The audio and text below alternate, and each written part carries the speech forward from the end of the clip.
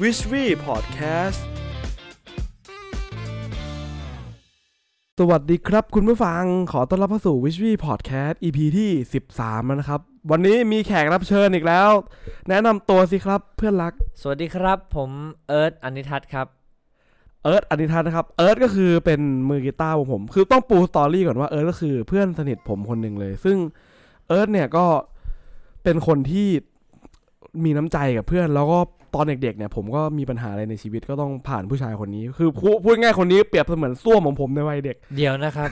ผมว่ามันเริ่มแปลกๆแต่คือเรื่องจริงคือเอิร์ธเนี่ยเป็นคนที่ดีแล้วก็เป็นคนที่มีน้ำใจกับเพื่อนๆอยู่เสมอมาแต่ว่าวันนี้เอิร์ธจะมาเล่าในมุมดาร์กไซด์ของคำว่าน้ำใจกันบ้าง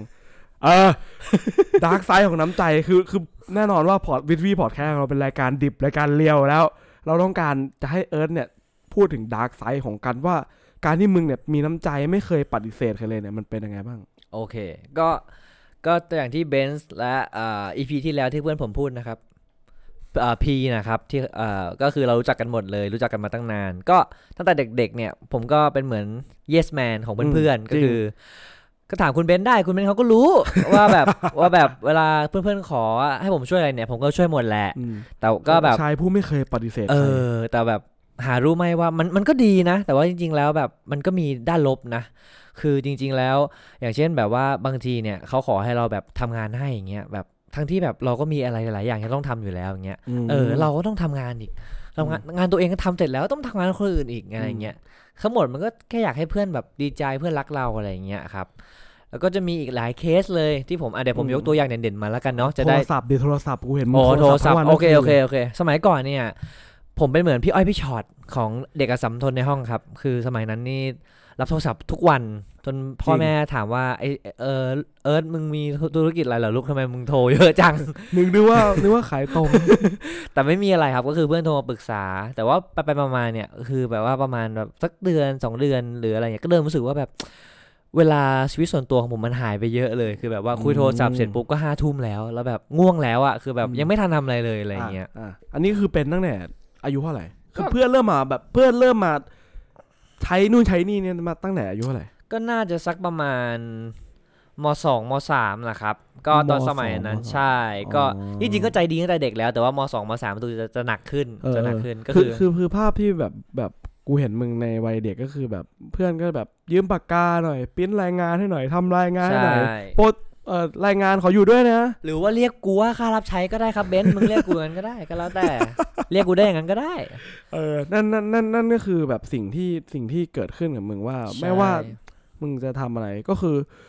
เข้าใจแหละว่าก็เข้าใจแล้วว่ามันก็มองอีกมุมนึงคือเพื่อนก็หวังดีเพื่อนก็เห็นว่าเราเนี่ยเป็นคนดีก็รักเราก็เลยนึกถึงเราก่อนมีอะไรก็โทรมาหาเราใช่ครับแต่ในอีกมุมนึงมันก็แย่ใช่ไหมใช่ครับคือ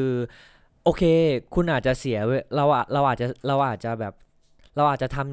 ทำเรื่องพวกนั้นนะเพื่อให้คนพวกนั้นนะพรีซเราหรือว่ารู้สึกดีต่อเราแต่ว่าเราลืมไปหรือเปล่าว่าพอเราเสียสละเวลาของเราทำแบบนั้นไปเนี่ยในขณะที่เราเสียเวลาทำอะไรให้คนพวกนั้นเนี่ยเราก็เสียเวลาในส่วนของเราเองหรือว่าเสียเวลาในส่วนของงานของเราครอบครัวของเราหรือว่าแฟนของเราไปเหมือนกันนะครับแสดงว่าจริงๆแล้วที่มึงทำไปเนี่ยลึกๆแล้วบางจุดมึงก็ไม่ได้อยากทำถูกต้องแสดงว่าทำเพื่อเอาใจเขาแต่ตัวเองไม่ได้แฮปปี้ใช่คือบางทีเหมือนกับว่าเป็น yes อัตโนมัติก็คือแบบว่าอ๋อ yes อ๋อ yes อ๋อแบบยังไม่ทันคิดเลยอะไรเงี้ยเหมือนกับว่าเดี๋ยวก็ทำนะแต่ว่าแบบคือปฏิเสธไม่เป็นคือมึงถามจริงคือมึงไม่เคยปฏิเสธใครเลยสมัยนั้นใช่สมัยนั้นไม่คือไม่ว่าจะแบบเฮ้ยเอิร์ธไปเที่ยวต่างจังหวัดด้วยกันไหมไปดิก็ไปเหรอก็ไปอะไรอย่างงี้เราทั้งที่แบบในใจคือแบบเฮ้ยไม่อยากใช้เงินว่ะแต่แบบก็แบบเราก็แบบพยายาม please เพื่อนอะไรเงี้ยเนาะแต่ว่าปัจจุบันไม่ได้เป็นแล้วนะครับปัจจุบันคือไปเสียดคนแล้วแล้วอะไรแนวคิดไหนที่ทำให้มึงก้าวข้ามผ่านการเป็น yes man นี้ไปได้ก็เกิดอะไรขึ้นใช่ไหมมันแบบมันคือตามหลักจิตวิทยาเนี่ยการที่คนเราจะเปลี่ยนแปลงได้มันจะมี2อย่างอันแรกเนี่ยเขาเรียกว่า hit the fall hit the fall คือแบบกูไม่ไหวแล้วมันพังอ่ะอีกอันนึงก็คือแบบเขาเรียกว่า awareness เหมือนมึงรู้จักตัวเองจนมากพอแล้วจนรู้สึกว่าเราควรจะเปลี่ยนแปลงแล้วมึงเนี่ยเป็นน่าจะเป็นเคสที่2นะฮะที่มึงบอกนะฮะก็คือ awareness ของตัวเองแล้วว่าแบบรู้สึกว่าชีวิตเรามันถูกกระทบหลายด้านเนาะรู้สึกว่าแบบ มันแบบเฮ้ยทำไมเวลาของชีวิตตัวเองมันน้อยจังเลยแล้วเรารู้สึกเพลียมากแล้วเราก็คิดแล้วเราก็มามองตัวเองว่าบางทีเราควรจะเริ่มปฏิเสธคนบ้างนะเพราะว่าแบบสุดท้ายแล้วถ้าเราไม่ปฏิเสธเนี่ยคือต่อให้เราทำไปก็ไม่ใช่ว่าพวกเขาจะรักเรานะครับบางทีเขาก็มาเฉพาะตอนที่เขาแบบต้องการความช่วยเหลือแต่พอเราช่วยเขาเสร็จแล้วเขาก็ไม่ได้คิดอะไรกับเราด้วยซ้ำกลายเป็นว่าเขาก็มองเราเป็นศูนย์เหมือนเดิมนั่นแหละแล้วเราก็เลยมารักตัวเองมากขึ้นตอนนั้นผมก็เลยเริ่มจากคือเราจะหักดิบก็ไม่ได้เนาะจะแบบว่าจะปฏิเสธจากแบบ yes แบบ no เลยไม่ได้ก็อาจจะพูดแบบว่าอาจจะไม่ใช่ yes เนาะอาจจะเป็นแบบเฮ้ยขอคิดดูก่อนนะแล้วก็ตบท้ายด้วยโทรไปตอนกลางคืนสวัสดีครับสรุปพรุ่งนี้กูไปไม่ได้เนาะโทษทีว่ะเพื่อนอะไรอย่างนี้แบบเซฟกูรู้แล้วเดี๋ยวต่อไปนี้ถ้ามึงบอกมึงคิดด้วยก่อนกูโอเคแสดงว่ากูไม่ไปกูไม่ไป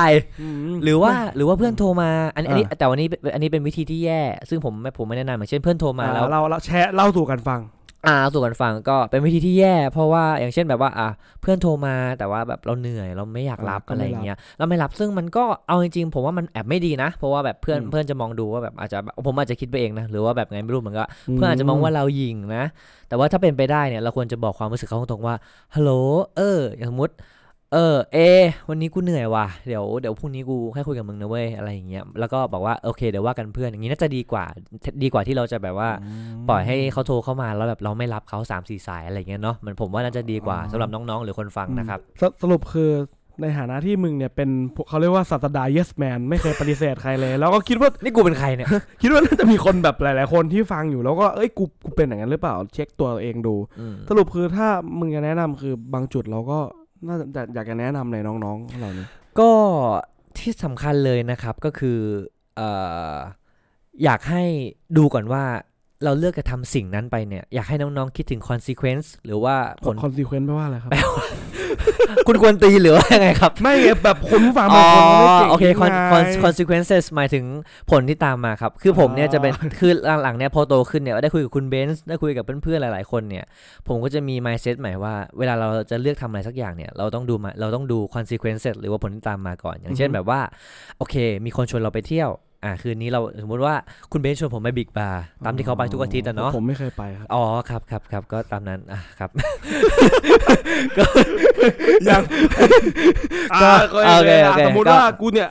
เดี๋ยวคืนนี้เราไปตี้กันหน่อยไหมโอเคพอสมมติมีเหตุการณ์นี้คืนนี้เราจะไปตี้กันหน่อยไหมผมก็ต้องคิดก่อนแล้วว่า1ตี้2ไม่ตี้ถ้าไปตี้ผมมีอะไรต้องกังวลไหมงานเสร็จหรือยังการบ้านมีไหมพรุ่งนี้สอบหรือเปล่ามีปัญหาอะไรไหมถ้าไม่มีผมไปแต่2ถ้าผมเลือกที่จะไม่ไปก็คือต้องดูเหตุผลกันว่าถ้าไม่ไปแล้วกระทบอะไรคุณเบนซ์ไหมคุณเบนซ์โกรธไหมโกรธผมไม่แคร์โอเคไม่เป็นไรหรือว่าแบบโอเคคุณเบนซ์เข้าใจผมอยู่แล้วอะไรเงี้ยก็คือชั่งน้ำหนักระหว่างไปกับไม่ไปคือทางเลือกเนี่ยมันมีหลายทางก็จริงแต่อยากให้ทุกคนชั่งน้ำหนักว่าทางเลือกไหนเนี่ยจะเป็นทางเลือกที่เราเลือกแล้วสบายใจที่สุดแล้วถ้าเราเนี่ยว่างพรุ่งนี้ไม่มีธุระอะไรเลยแต่เราอยากอยู่บ้านเล่นเกมเนี่ยก็ไม่ไปครับก็ไม่ไปใช่ครับก็รักตัวเองเพราะว่าต่อให้เราเลือกทางที่ไม่ใช่เนี่ยไปยังไงก็ไม่สนุกสุดท้ายแล้วคุณก็ไปแล้วคุณก็ทำเพื่อนในวงเพื่อนในวงเล่าหรือว่าเพื่อนที่ไปปาร์ตี้รู้สึกเสียความรู้สึกด้วยซ้ำไปก็แปลว่าอยากจะบอกว่าถ้ามีคนมาชวนเราหรือแบบมาขอความช่วยเหลือเราถ้าเราไม่ไหวจริงๆใช่ครับก็อย่าตอบแย่เลยดีกว่ามันจะกลายเป็นผลร้ายมาผลดีใช่ผลร้ายก็เยอะเลยด้วยแหละอาจจะเป็นด้วยจิตใจของคุณเองหรือว่าความรู้สึกที่คุณมีต่อคนที่เขามาขอร้องคุณด้วยอาจจะกลายเป็นความสัมพันธ์ที่แบบคุณอยากตีห่างไปเลยด้วยซ้ำกลายเป็นว่ากูไม่อยากสนิทกับมันแล้วใช่ถูกต้องครับเพราะว่าแบบได้ไปช่วยอะไรแล้วใช่ครับแต่ส่วนเรื่องนี้ก็อยากให้คุณผู้ฟังหรือว่าน้องๆนะครับสำหรับคนที่ตกอยู่ในสถานการณ์เดียวกับผมนะครับก็ใครที่เป็น yes man อยู่เนาะก็ค่อยๆปรับตัวเริ่มเป็น no man เริ่มแบบ no man ก็เริ่มปรับบ้างแบบอาจจะแบบว่าไม่ต้องหักดิบเลยค่อยๆแบบว่าโอเคเดี๋ยวเราค่อยคิดทีหลังเนาะอะไรอย่างนี้เดี๋ยวเราบอกทีหลังพ่อผมเคยบอกว่าโอเคเอ็นดูเขาเอ็นเราขาดอันนี้เรื่องจริงครับก็คือแบบว่าบางทีเรารักทุกคนเกินเรารักทุกคนเลยนะแต่เราลืมใครบางคนไปหรือเปล่าคนนั้นก็คือตัวคุณเองนั่นแหละครับถ้าวันนี้คุณยังรักตัวเองไม่มากพอแล้วคุณจะรักคนอื่นได้ยังไงครับเพราะว่าถ้าตัวคุณเองตัวคุณยังไม่รักเลยแล้วคุณจะรักคนอื่นได้ยังไงครับ อืมครับโอเคก็ แต่ถ้าเรื่องไม่ได้ก็ช่างแม่งไปเลยนะครับ เอาละครับคุณผู้ฟังครับก็น้องๆหรือว่าคุณผู้ฟังใครที่ฟังเรื่องนี้แล้วก็อยากให้ลองมองมุมนี้ดูบ้างว่าเฮ้ยบางทีเราเนี่ยอาจจะยอมคนมากเกินไปหรือเปล่าใช่ไหมหรือว่าอะไรอย่างนี้แต่ว่าในทางกลับกันก็อย่าเพิ่งไปว่าเขาหรืออะไรอย่างนี้เขาว่าทำไมมึงมาอะไรตรงนี้เพราะว่าบางทีเราไม่ได้คิดว่าเราก็ไม่ได้บอกเขาหรือเปล่าไม่ได้บอกว่าจริงๆก็กูก็ไม่พอใจอ่ะเพราะนั้นก็คุณผู้ฟังก็ลองฟังเรื่องเล่าของเพื่อนสนิทผมคนนี้ดูว่ามันก็คิดว่าน่าจะมีประโยชน์มากๆเลยนะตอนนี้คิดว่าดีมากเลยโอเคก็วันนี้ Wishry Podcast เดี๋ยวต้องลาไปก่อนผมก็หวังว่าเรื่องนี้จะช่วยสร้างฝันของคุณนะครับสวัสดีครับ